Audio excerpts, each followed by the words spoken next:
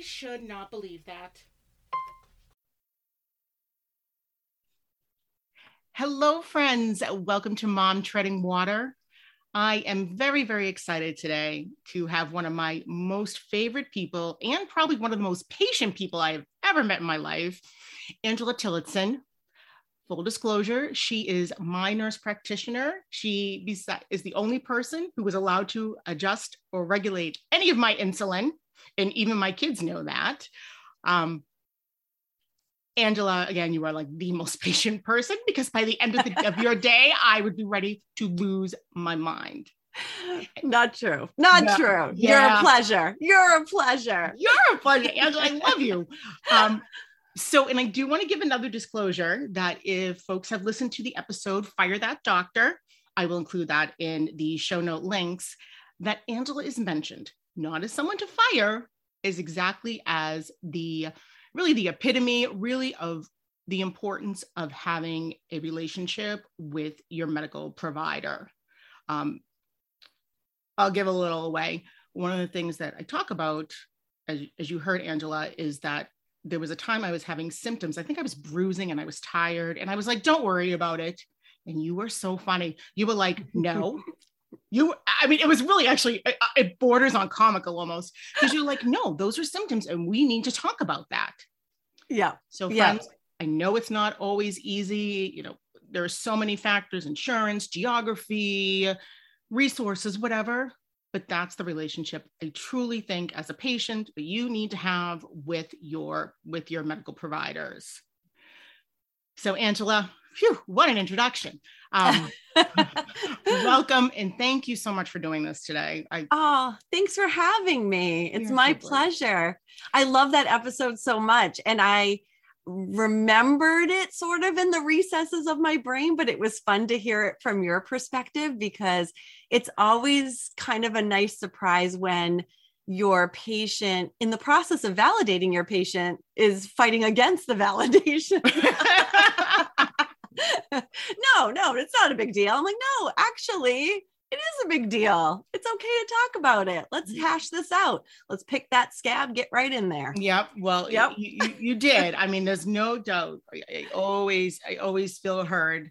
But before we start to get into that, one thing I would love for you to do is if you could tell folks what the difference is between type 1 diabetes and type 2 diabetes, even if you want to go into gestational, whatever you think is best, because there's huge misconceptions about diabetes. Yeah.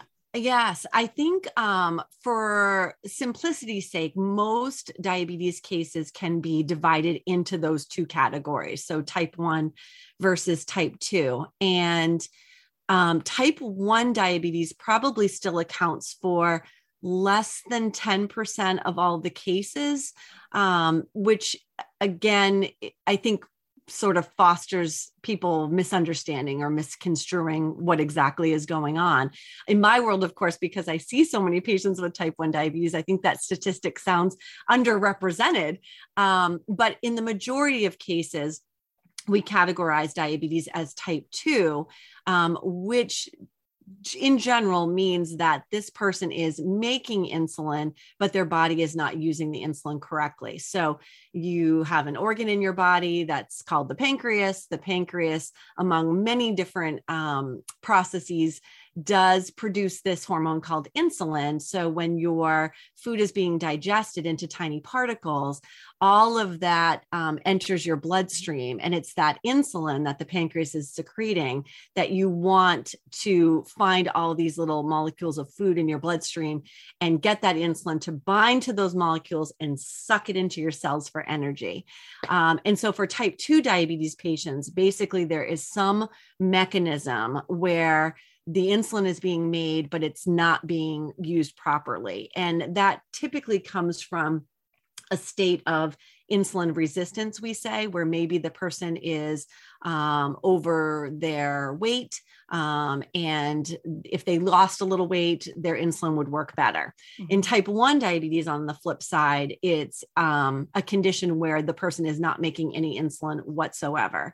And we've tried to steer away from calling it juvenile diabetes.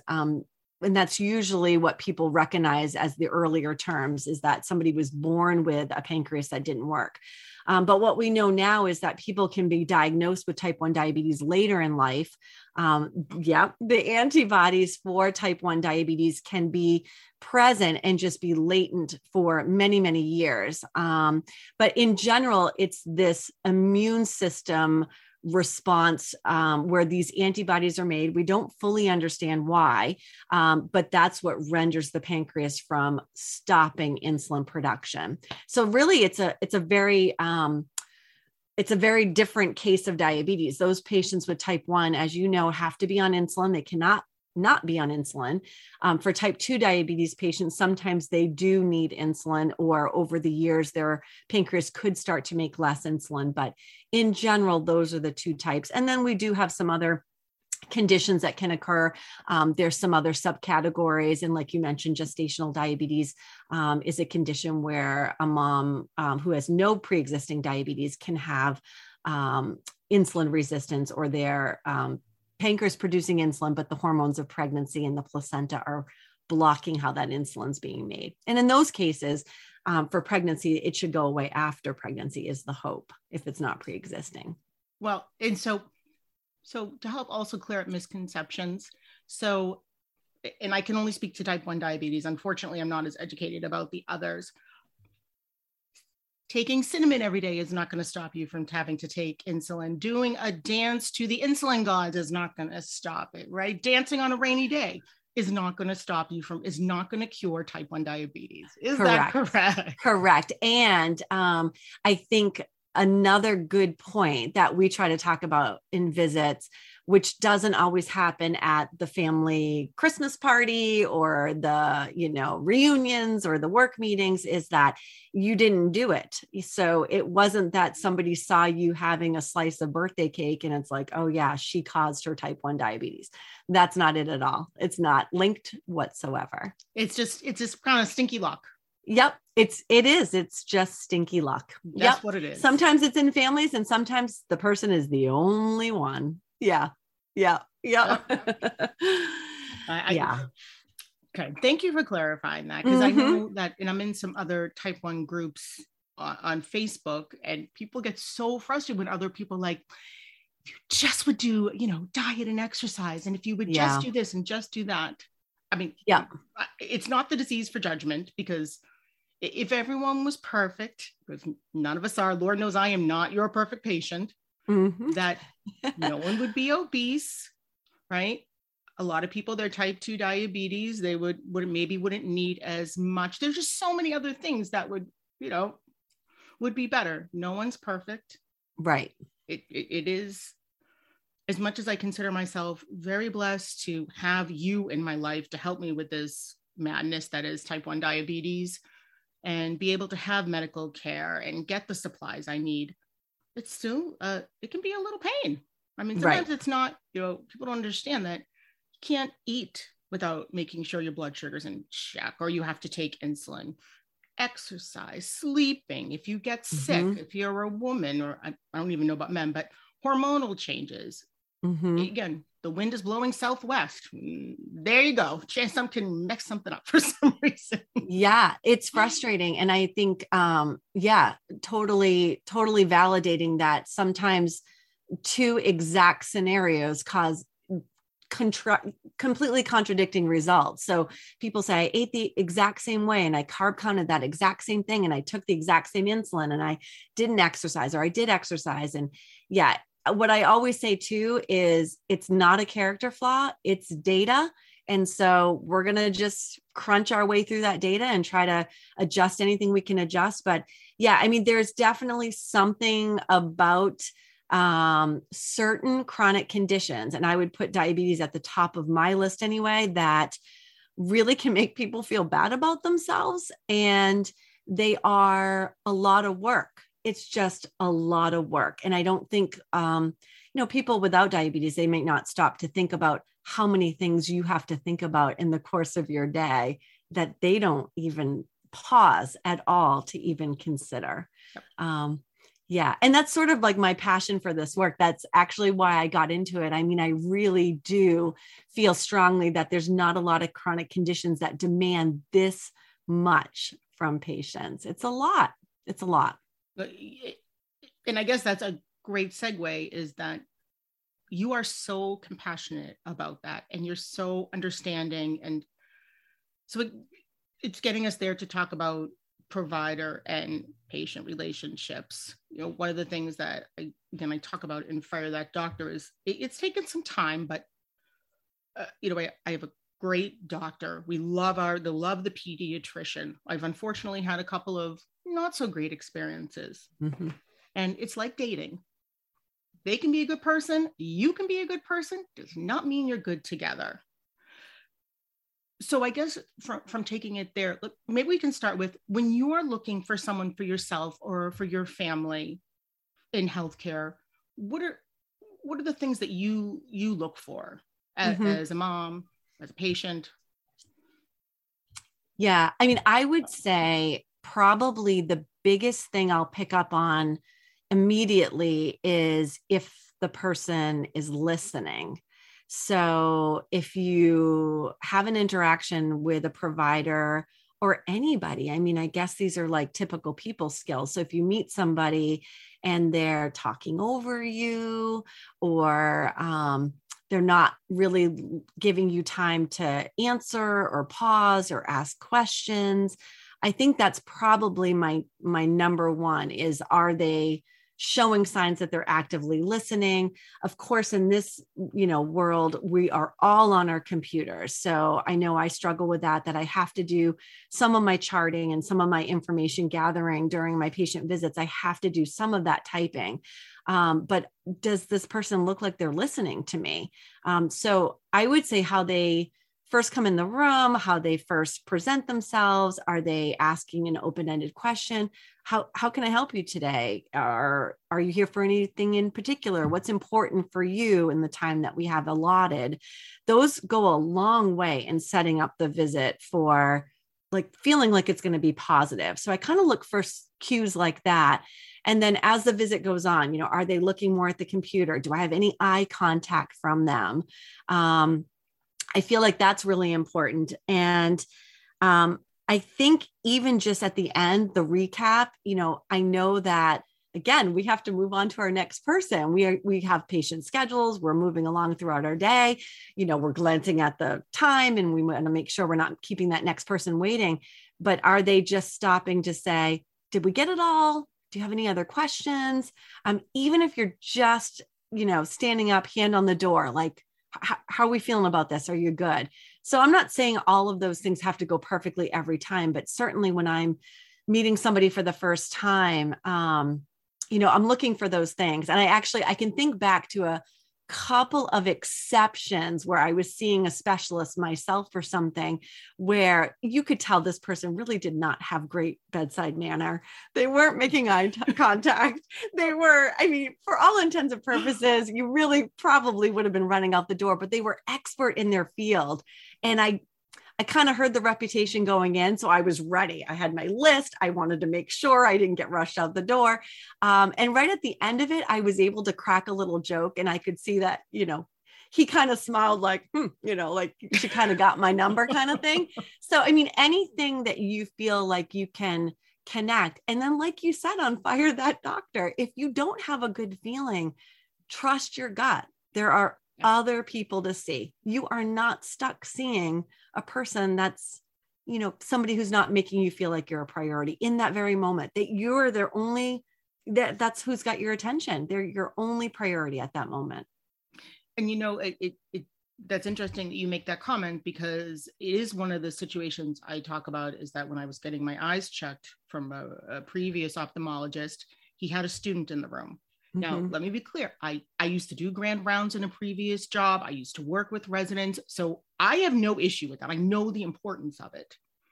But it's 20 years later and he's going, can you see that? Can you see that? Come on, can you see that? And I'm like, what?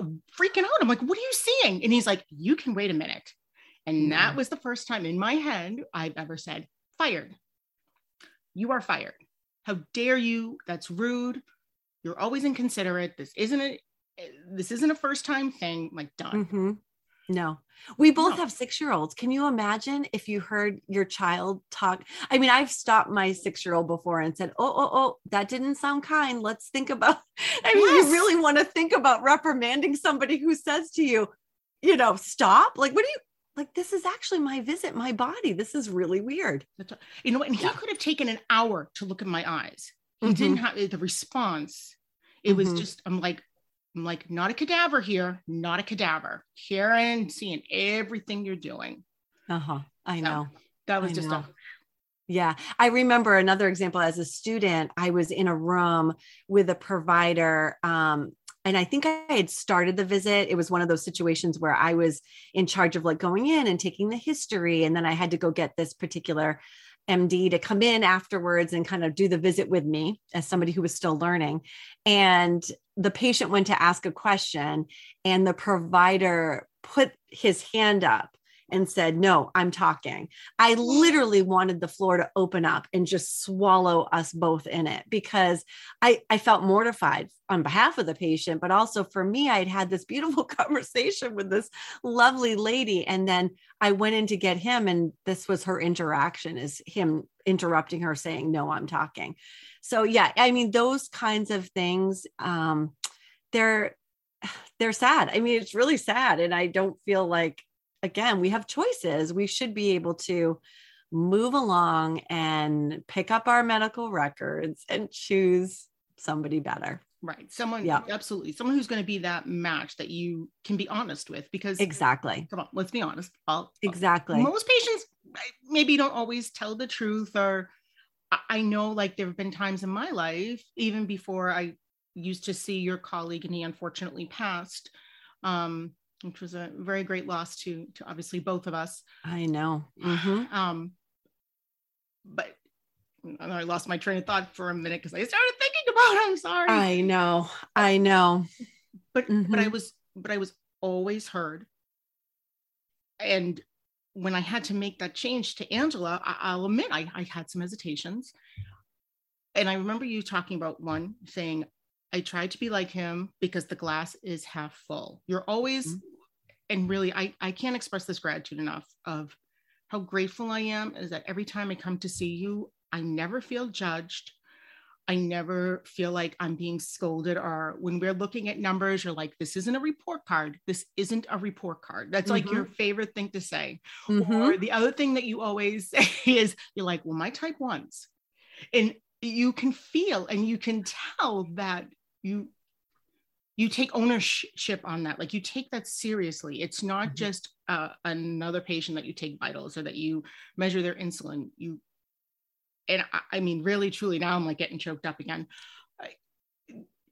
Folks, that's what people need, because I don't know, this is just my opinion. If you're always feeling like you're being treated poorly, or that you're being scolded like you're a child, or being told all the things that you're doing wrong and that you pretty much you stink, are you ever going to go back to that person to get the help that you need? No, because who wants to be treated like that, especially as a grown adult? Right. And there's a lot of patients in your particular boat who, long before meeting me, those are their stories. They remember being scolded. They remember being judged. And, things being asked of them, like, why would you do that? Why would you eat that? Why would you, why questions in general just make people defensive. If you ask somebody why anything, it just puts people on the spot. Yeah. It's probably one of the biggest compliments for me to feel when somebody says, I haven't told anybody this, or I almost didn't come today, or I almost didn't mention this, because truthfully, what an honor to be able to be trusted to take care of somebody. This is somebody's life, somebody's body. I just need to listen. That's step one, is just listen. Most of what you'll learn in an exam room will happen from that history taking. They're going to give you the information. It's not, necessarily laying hands and doing physicals and finding physical findings. They're going to tell you exactly what's going on. Maybe they don't know they're telling you, but they're going to give you the information. And it's those puzzle pieces that you can put together. And it's okay to say you're not sure, or let's look this up together. But a lot of the time, that validation can go a long way. People just need to feel like they're heard. And that's like the biggest compliment I can get is if somebody says that, they weren't sure they were going to bring that up, but they're glad that they did. That's amazing to me that somebody felt that comfortable to do so. You know what? Me right here. Absolutely. If folks have listened to previous episodes, I may or may not have had issues in the past about being perfect and everything had to be right. Everything had to be on point. And I don't even know, I think having kids kind of got me that they're like, everyone's not perfect. It's okay. It's okay Right. not to be. But that's been me. I used to always think that if I went to an appointment and I didn't have perfect blood sugars, if I, if I didn't lose an extra 5 pounds, if I didn't, whatever, I wasn't exercising as much, or I ate a piece of candy, that I can't go because I can't go until I'm perfect. But when reality, it's probably the exact time you need to be there. Yeah. And I mean, I will admit that I know people in medical professions have different styles. I mean, there are going to be times where maybe it's useful for somebody to say, you need to do this, you need to be like this, you need to make this change. I think, as very evolved beings with, just amazing brains, it's not necessarily, in my world, a huge motivator to order somebody around. So I've learned a long time ago, and taking lots of different psychology type courses where you really want patients to be able to do it for themselves and figure it out for themselves and help them set those goals for themselves versus being that dictator that's just telling them this or that. They've already, like you said, they've already felt bad about maybe something not going perfectly. So I really want to be a guide in some sort of way to help them through this journey. And it is about keeping people well and preventing bad things from happening versus me sitting there and saying, well, because you did that, now you're at risk for this, this, and this. That's just completely judgy and scoldy. And that's not what brings people back and makes those relationships. No, it doesn't. And the truth is, chances are people know that already. I mean, exactly. I know all the things that can go wrong. I don't need someone else to tell me again. It's not going to make, exactly. if anything, it's going to make my anxiety go through the roof. It's probably going to raise my blood sugar. So none of that has helped. Exactly. But, exactly. I mean, I know there's been times though that I've had to hear, listen, this is what we're concerned about, but your approach is always so positive, and you're not trying to make people change everything about themselves right away in 1 second. During that, you have to do all these things at one time, because I mean, my opinion, and I know for myself, you try to make all these huge changes at once, nothing is ever going to stick. Yeah, that's sweet of you to say. Yeah, I mean, I think too that, over time, I've realized that you can only do so much in one visit as well. So I think, my type A personality sometimes has to check that a little bit, that, now we've already gone over X, Y, and Z, and, maybe take a look at your audience. Maybe your audience is a little bit full on the information that you just went over. It's okay to pause button and say, we'll pick this up next time. It's not about my agenda and getting all of these things done. And that's the other thing too, is that, in healthcare, you have to be prepared for some bit of unexpected. I'm in an outpatient setting, so I'm seeing patients not in a hospital, but they'll come in and there'll be a curveball, and it's not on my list of things to tackle today, but guess what? You got to be flexible. And this is what's most important to them. And if you don't try to tackle what's important to them, you're also not going to get anywhere. You're not moving forward. You're not helping them be healthy. You really have to make sure that you're meeting that person halfway. And I do think, I will admit that, oftentimes, not to get too philosophical, but sometimes I've oftentimes wondered, did I pick a certain profession based on things that I studied, based on things that I did, or was I always destined for a role like this anyway? Because I do think it takes a particular type of empath to feel and absorb and do this kind of work. And I think, I feel, like I said, I feel very fortunate that I get to do it. Well, you're amazing at what you do. Really, truly. I mean, honestly, last time I saw you, I was like, oh, like my blood sugars haven't been as tight as they were in the past. I know I gained a couple of pounds and was like, you know what? This is why I have to go. Like I have to almost say it out loud to myself. I know. It's Angela. Why am I being weird? I have to go see her. I'm like, she's not going to judge me. I'm not going to be grounded. I'm not in trouble. I'm like, I absolutely need to see her because it's not going to get better. It's going to get worse. Yeah. Well, I think you're amazing. And I think it's good that you're also able to express, some of that negative self-talk that goes on because it's so real. I mean, it's not that you're even doing it consciously. You're probably just saying to yourself, oh, I'm dreading it. I don't want to go in. I've been bad. I use that example a lot in our talks too, like just even using the words good and bad. Like, how are you today? Well, I've been bad. I'm like, oh, well, this wasn't designed to be a confessional today, but what happened? You're not a bad person. But it is how you can feel like, oh my goodness, I ate a cupcake and I didn't take enough insulin. I'm bad. You're bad. Right? Or there's bad food or, Yeah. Yeah. It's just not, but I will tell you your approach. And this is why I was so important for me to have you on, is because I think if people have never had that experience with the provider like that, they don't know that that's really, I don't want to say the best way, but it's kind of the best way. Like, you know what I mean? If you feel like you're constantly being judged, who wants to be judged? Yeah. Right? Yeah. No, I know. And I do feel like for anybody listening too, that has especially a chronic condition that requires a lot of maintenance visits and checkups and things like that.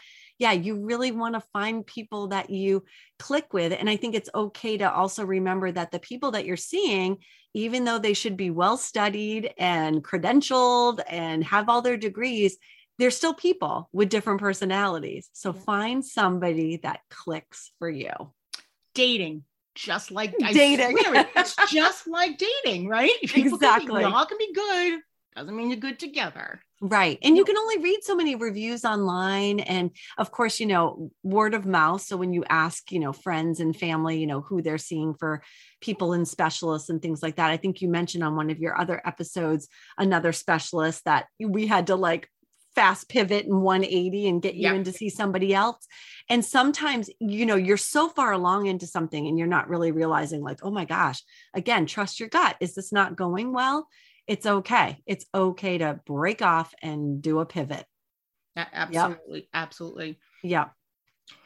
And I really truly have to, again, say my gratitude, because I don't think my diabetes would be in the control that it is. It's not, Claire, again, let me say, not perfect, but I'm definitely not having the lows that I used to have. And I really do need to thank you for that, because it is, obviously you're extremely educated about it, and your compassion and your understanding, it really, well, you're making me blush. I will take the compliment, but I'm going to tell you, take it, because it's all you. You have to live it every day, every minute, every second.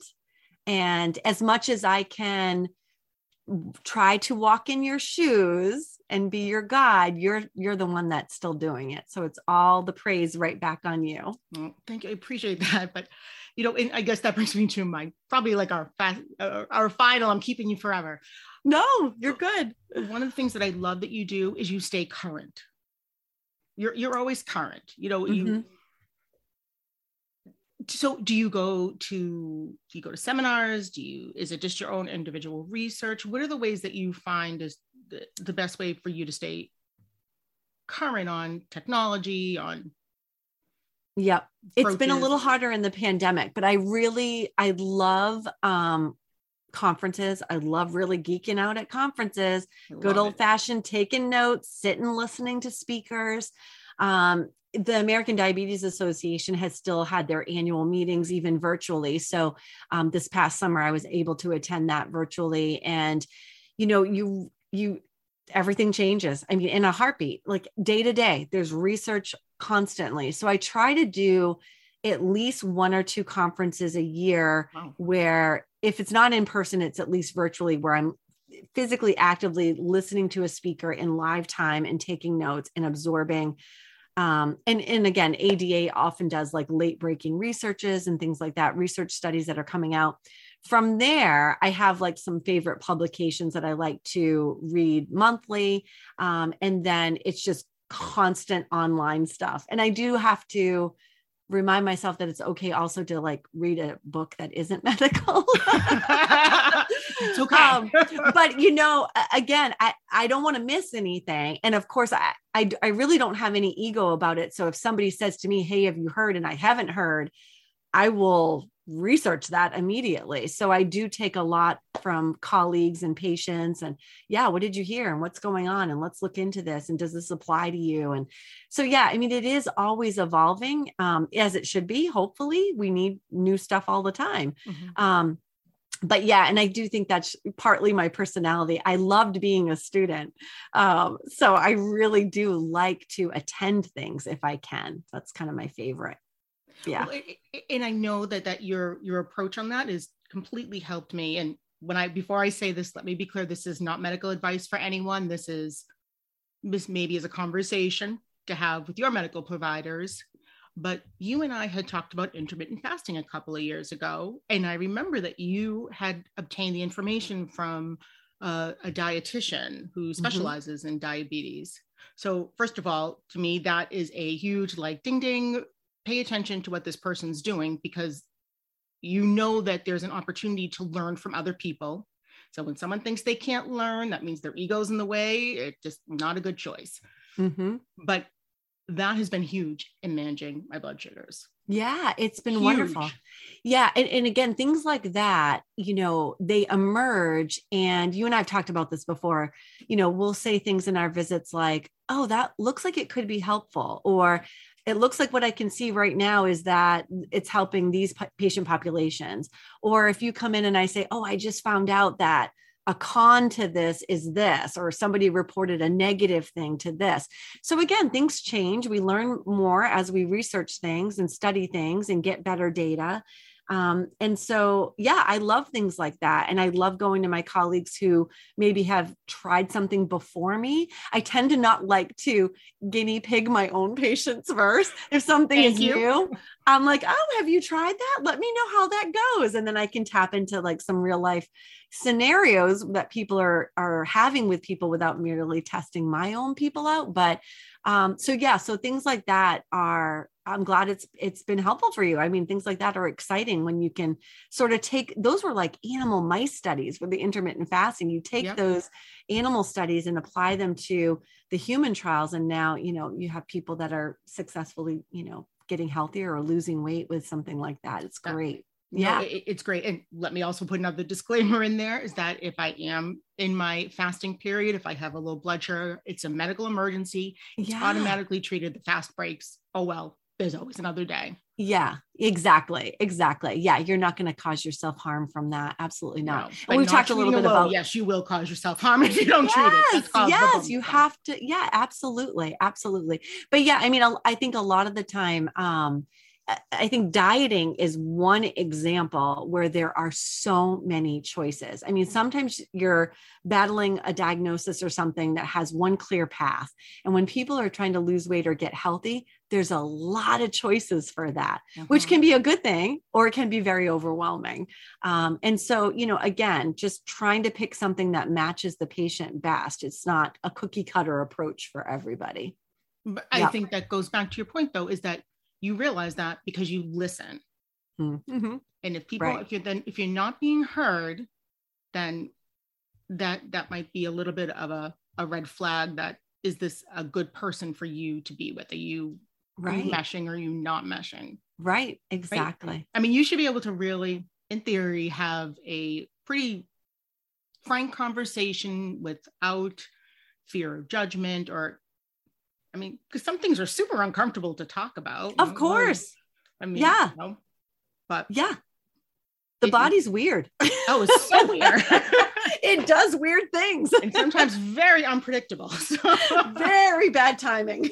But Angela, I can't thank you enough first for being on Mom Treading Water. Thank you for joining You're us. so welcome. Especially as an awesome mom yourself. Well, and kudos. I love your podcast. So thanks for having me on. I love it. Thank you, Angela. And Angela, really, please, folks, if you're listening to this, please listen to everything that she's saying, because it makes the world. I've been on the other side. I know it makes a world of difference. 27 years of being type 1, knock on wood, no real complications. I've never been hospitalized. So I've seen the whole, this is what works. Yep. You have to be heard. I think that's I agree with you 100%. They're not listening. That's a problem. Yep. Move on. move on. It's okay. You would not hire a plumber who did bad work again, would you? Would you constantly keep going back to that person? A very good analogy. No, you would not, because that would be a silly thing. Mm-hmm. This is your plumbing. This is your plumbing. The most important plumbing. We need it working. We need that working, right? We need everything to flush and go forward, right? Exactly. Angela, thank you so much for joining us, and I hope you'll come back again. Yeah, this was so much fun. Thanks for having me. I'm so glad you came on. Thank you for joining us, and friends, thank you so much for listening. If you have not joined our Facebook group, please be sure to do that under Mom Treading Water. Be kind to yourself, be kind to others. Thank you, Angela, and I will talk to you soon. Bye. Thank you. Bye.